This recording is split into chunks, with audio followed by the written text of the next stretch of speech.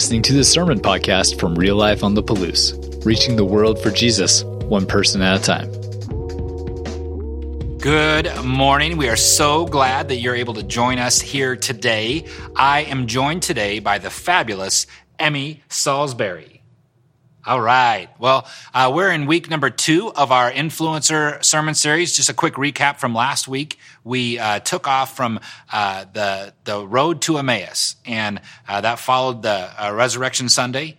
And we saw how Jesus' influence in their lives changed their life, just like it changes our life. And so a couple things I hope you got out of last week was, number one, is that we get the privilege of helping people have an encounter with Jesus by the way that we use our influence, that we are hope dealers and that we're part of a revolution. Like a revolution needs revolutionaries. And when we say that Jesus thought he was bringing a revolution, well, that includes us today and now. And so this week, as we dive into our influencer series, part 2, week 2, we're going to talk about, like, who does God choose to use to influence? What type of man or woman or child would God choose to use to influence? And so this week, Emmy and I get the privilege of bringing to you a little bit about Peter and why God would choose to use somebody like Peter. And so this is probably the polar opposite of who you would think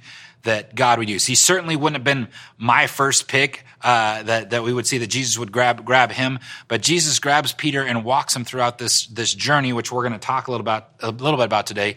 And the cool part about Peter is that he was a fisherman, and a really cool thing about him is he had a boat, and I love boats. I love boats too, and I have to just tell you guys, one of my favorite boat stories happens to be with you, Josh Gray. It was the McKeldrys, the Bretzmans, Salisburys, and Grays are all down at the river, and Josh had his boat there. And so us 4 ladies decided to get on the tube and to let Josh give us a little tour. We said, start out slow. We don't want to do anything too crazy. And wouldn't you know that surely the speed and the corners got a little bit more aggressive.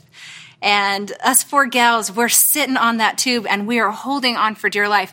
And every single bump, we are just laughing and dying, and the air is getting shook out of us. And every corner, Kathy's on one end and she's falling off, and I'm trying to hold on and grab her back onto the boat. And then Josh takes us around to another side, and Sarah's falling off and she's losing her shorts, and we're dying laughing and trying to get her back on the tube. And Josh is just relentless. He is very influential in his boat driving. Pretty soon, figure 8s are happening, and that tube goes up on one side, and all 4 of us ladies fly off, and we hit the water so hard. I think my heels hit the back of my head. I think Kathy hurt her shoulder, and the kids are all on the boat watching us with eyes just wide, and they're like, I don't know whether to laugh or to cry or to hit Josh because he's ruining my mom. But it was a great time. So, point of the story: if Josh asks you to go on a tube ride, be forewarned that it could get a little gnarly. But yes, I do love boats, and I love what we're talking about today with Peter. We meet Peter in the Bible here in Luke, and let me read this where Jesus meets him. It says, on the day that Jesus was standing by the lake of Gennesaret, the people were crowding among him and listening to the word of God. He saw at the water's edge 2 boats left there by fishermen who were washing their nets. He got into one of the boats, the one belonging to Simon, and asked him to put out a little from the shore. Then he sat down and taught the people from the boat. Here we have Jesus. He is the way, the truth, and the life. He is the Word, and the Word was at the very beginning, and the Word was with God. Jesus had a word, and he needed a way. And Peter stood there with this boat and said, I need to use your boat. And Peter's like, okay, so here we go. And he puts out. Jesus could have spoken the word. He could have impressed it upon the hearts of the people standing there. He could have walked on water and had his message proclaimed to everybody. But he saw Peter and he said, you have something that I need. I need you, and I need you in your boat. And this comes to our first point. And I want you to type it in the comments. I want you to speak it to the people in the room with you. Even open your door and make sure your neighbor knows this point. Point number 1, we all have a boat. We all have this place of influence that God has put us, that he has called us, and he says, you have influence here. I have put you here for such a time as this. I need you to tell people who I am. I need you to use your boat.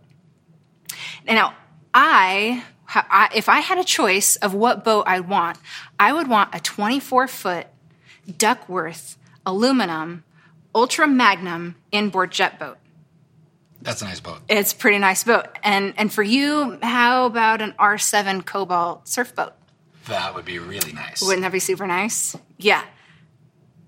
We don't have that luxury. We don't get the choice. We don't get to decide what boat we have. I wish we could, but we don't.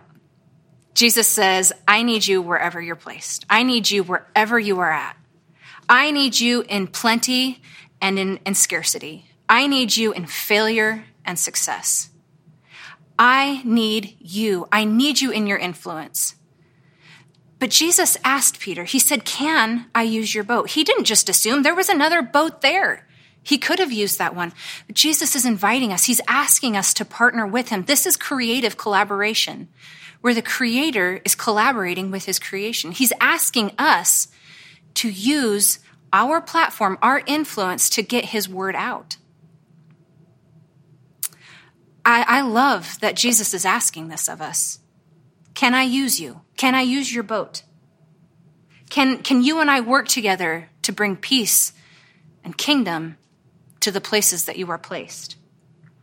And what's so great about Jesus asking Peter to come along with him and to use Peter's boat is Peter necessarily isn't the best choice of influence. His journey is messed up. He is not who you would choose to put your word into him and to use that as a message. But Jesus does. And I think Peter's story is one of the best redemption stories in the whole Bible.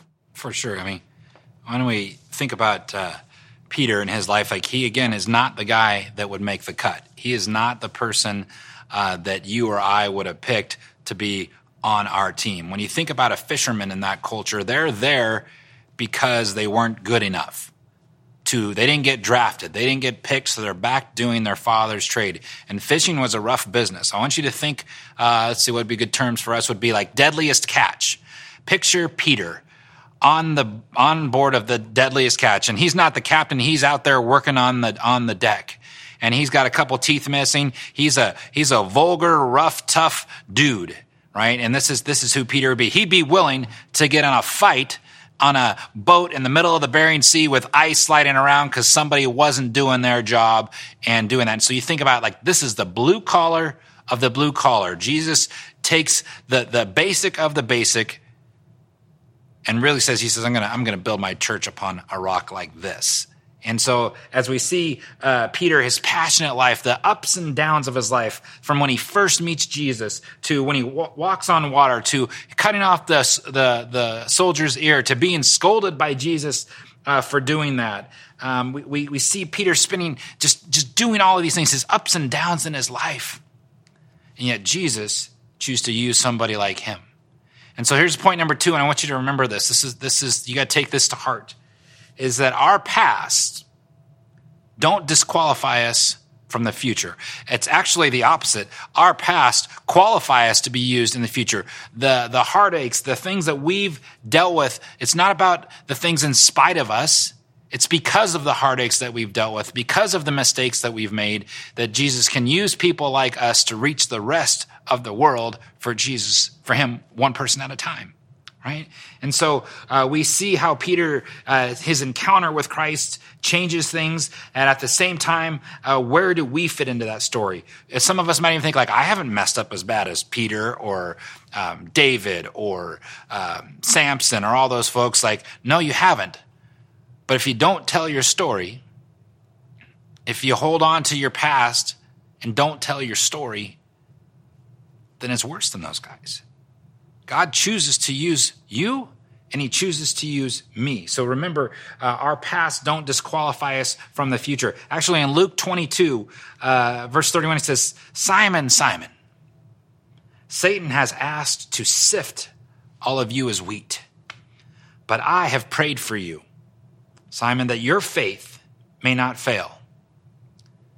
And when, not if, and when you have turned back, strengthen your brothers. But he replied, Lord, I am ready to go to prison.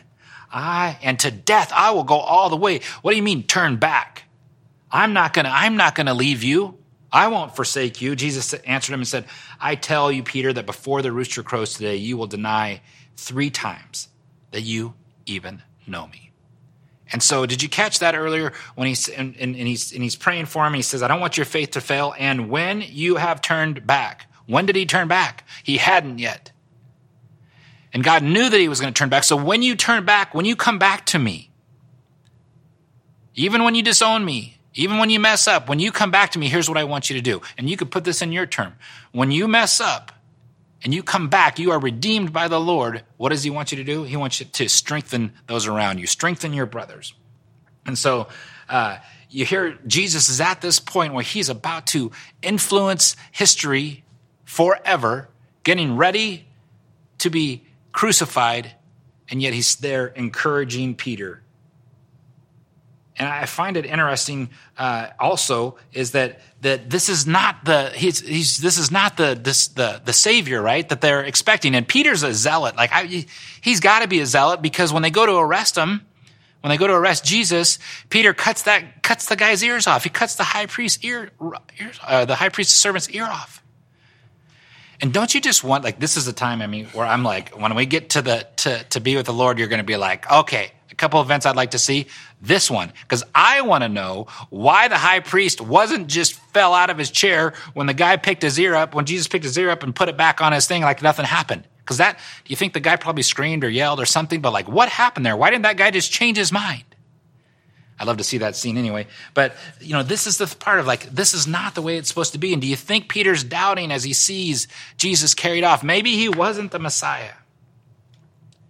Maybe he wasn't. And so you're going through this downward time, and we're in a time where we think things are tough, right? Things are tough. And so I'm going to summarize Mark's 14:66, but this is the 3 denials. You will deny me. And so when he denies them the last time, it says he began to call down curses and swore to them, I don't even know this man you're talking about. What happened to the bold, brave Peter? What happened to the one who would cut off ears? He got scared and he denied him. And it says here and he broke down. When he heard the rooster crow, he broke down and wept. And so I have to ask you, I have to ask myself, have you ever been in Peter's position? Have you ever felt like you've denied God? Have you felt like there's no going back? This was too much. There's no way. There's no way that I could be used. Have you ever done something that has just left a path of carnage all around you? Or a secret choice that ruined everything? Do you ever feel like you're out of the reach of God? It brings me back to that letter that we read a couple weeks ago about the folks who were sent to the rehab. Like, I just don't feel worthy. Like, I'm uncomfortable around God's people.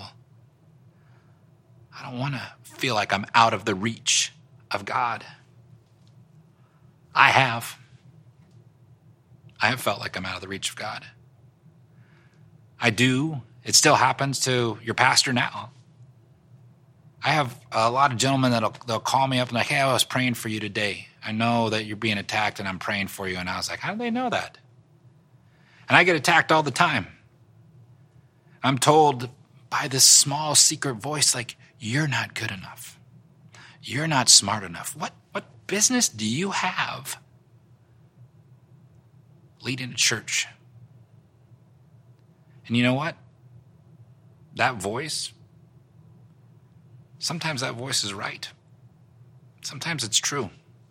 Sometimes I'm not good enough. Sometimes I'm not smart enough. Sometimes I feel like I don't have any business leading the church. But when God calls you to something, when he calls you to it, he will see you through it. And so, I rest on those things. Like, it's got to be God because it's not going to be Josh Gray. And Peter would be like, it's got to be the king because it's not going to be me. And so I know that I can do all things through Christ who strengthens me, especially when it's God's purpose, especially when it's planned. So you're going to have those voices digging into you. You're going to have those things telling you that you're not good enough, that you can't be used, you've gone too far. You are exactly who God wants to use. Exactly the way that you're made. Your past does not define your future. And so as we pick up the story where the next time we hear Peter, after he just denied Jesus 3 times, he's run into the tomb because he's heard the story from the ladies that Jesus isn't there. And so he gets there and he's like, this is true, he's not there. And if he was paying attention about raising from that Jesus wouldn't be there, that he would be raised after 3 days, he would be like, wait a minute, we have a chance. They didn't just take him away and he's gone forever. We have a chance now. But then there's probably an overwhelming piece of despair that, oh, wait, I denied him. I left him, and I know as a rabbi, or for my rabbi, that I'm out. In that culture, if you denied and you left your rabbi, you denied his teaching, you weren't willing to die for him, you're out. You can't be used anymore. And so, why don't you take us to the next time where we connect with Peter and Jesus? Yeah. So the next time we see Peter, he's back on his boat. He's back on the Sea of Galilee. He has gone back to familiarity. He's gone back to the same mindset that he found himself in before. He is stuck back into this place where there's old patterns, old mindsets. He's back in this rough and rugged fisherman lifestyle. I wonder how many times you and I do that too. We go back to what we knew. We go back to our comfort zone. And here he is. He's back on his boat.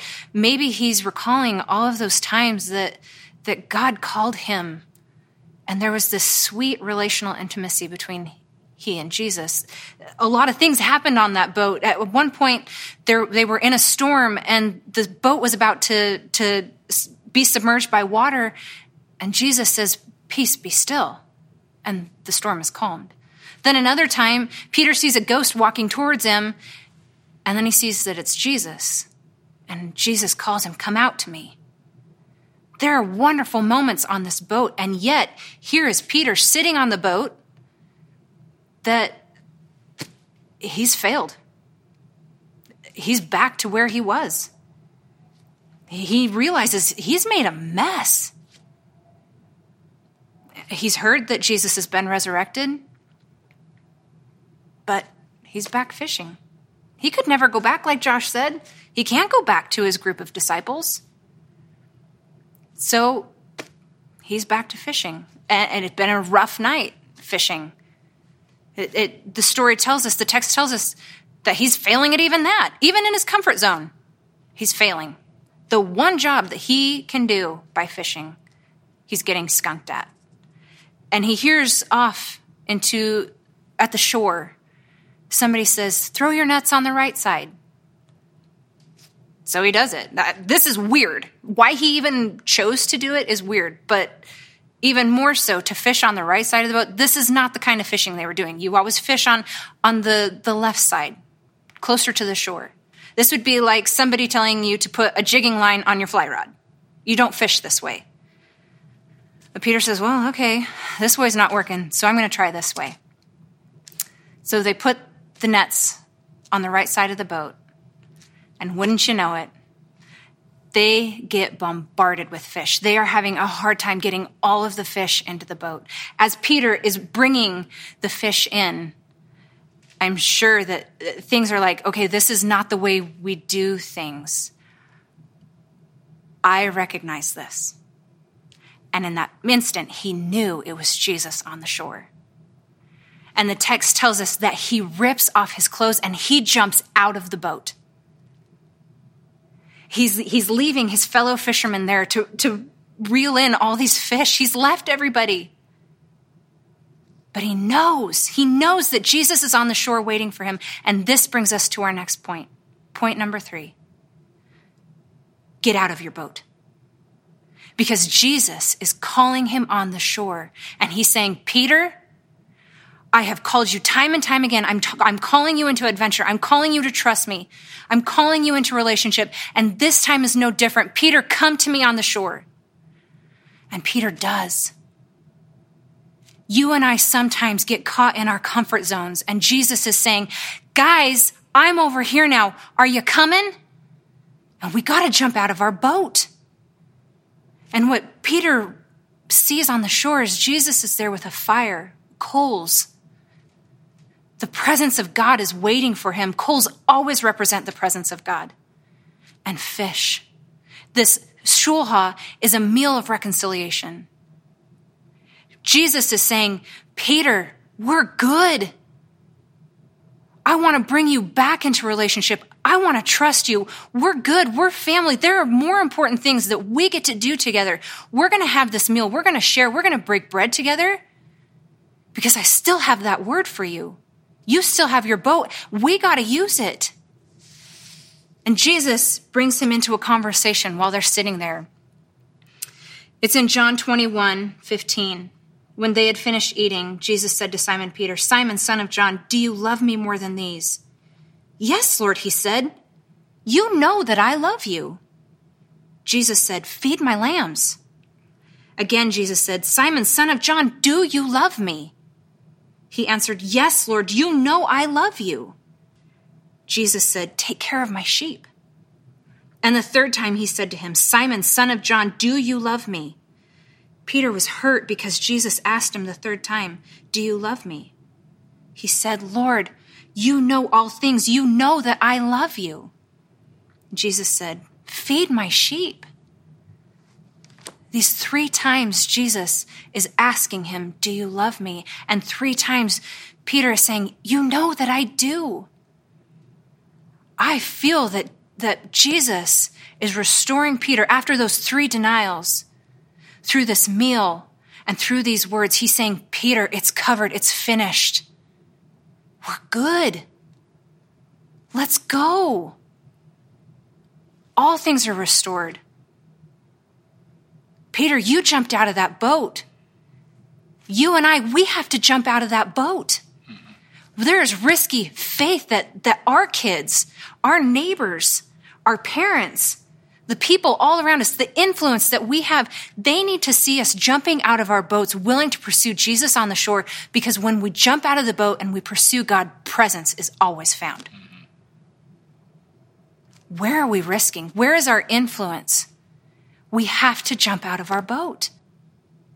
One of my favorite quotes about following Jesus is the center of God's will is the most dangerous place to be. I want to live dangerously. I want to be with people that are willing to risk, that are willing to jump out of the boat. See, I don't want to go back to familiarity. I don't want to go back to the normal. I want to jump out of the boat to pursue Jesus, who is on the shore calling me to something new. And God, Josh, I know that you too want to be a person that is willing to jump out of the boat. For sure.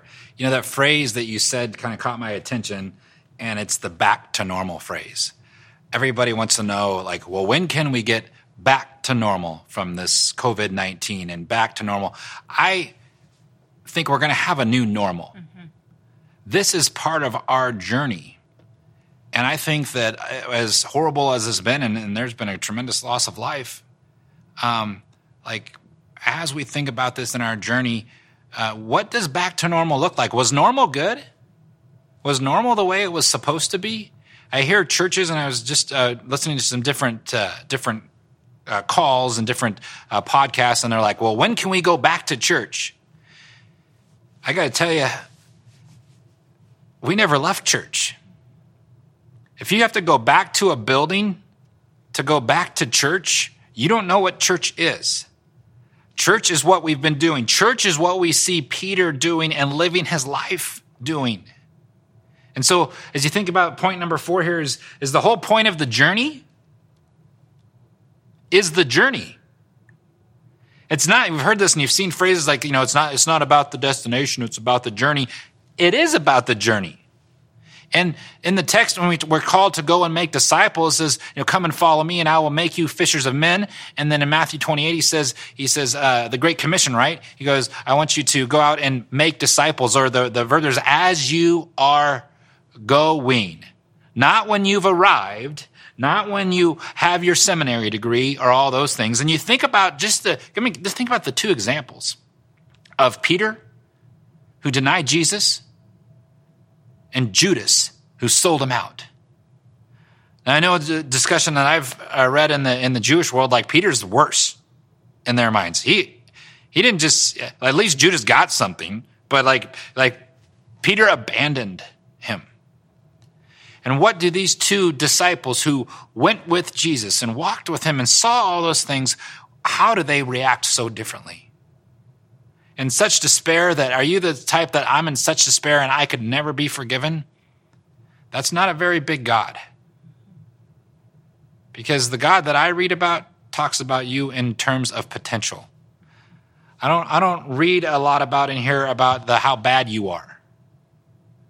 He wants to use you. He wants you to be part of it. So again, it doesn't take your seminary degree. It doesn't take years of Bible knowledge. It takes you being willing to be on the journey, to being willing to be used as an influencer for Jesus Christ. And I got to ask the question, are you willing? Are you going to get out of your boat?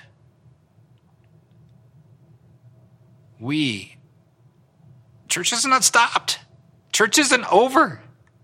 If church is the 35 minutes that you and I are here, Emmy, then I don't know what church is. Church is what you've been doing all week long.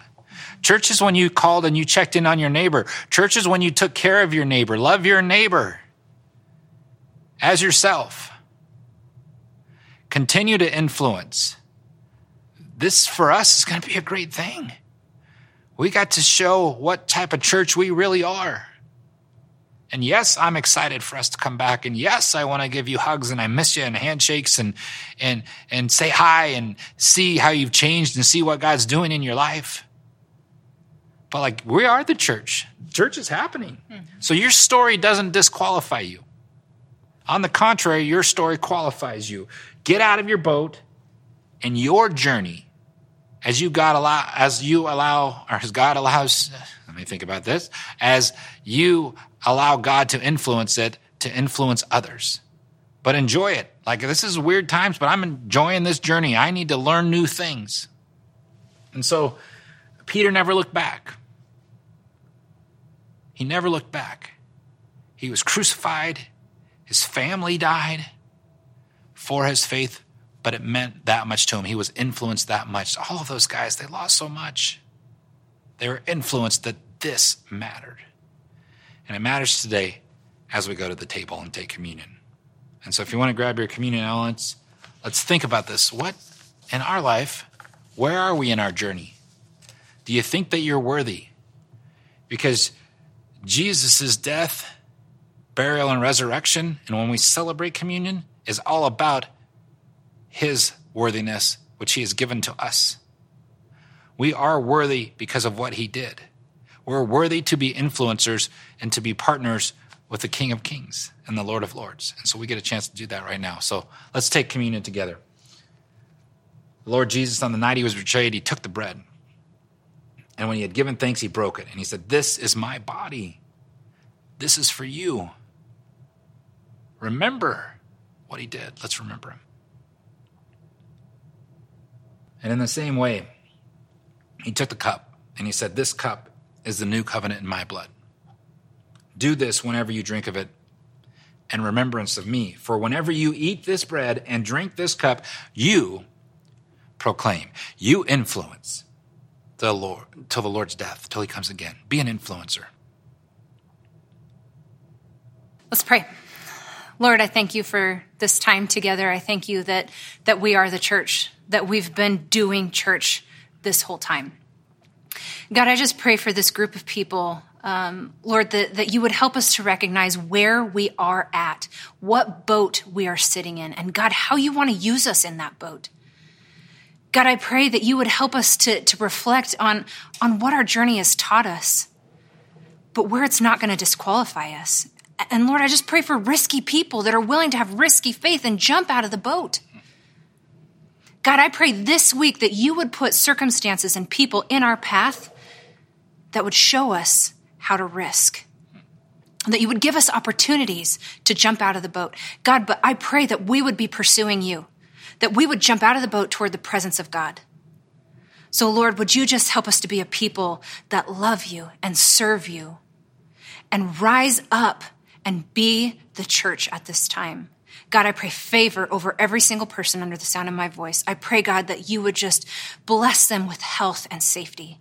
God, I pray that families would be strong. Lord, we love you and we praise you, and it is in your precious name we say, amen. Thanks for checking out this message from Real Life. You can find out more about us by visiting liferotp.com and connecting with us on Facebook and Instagram. Until next time, have a great week.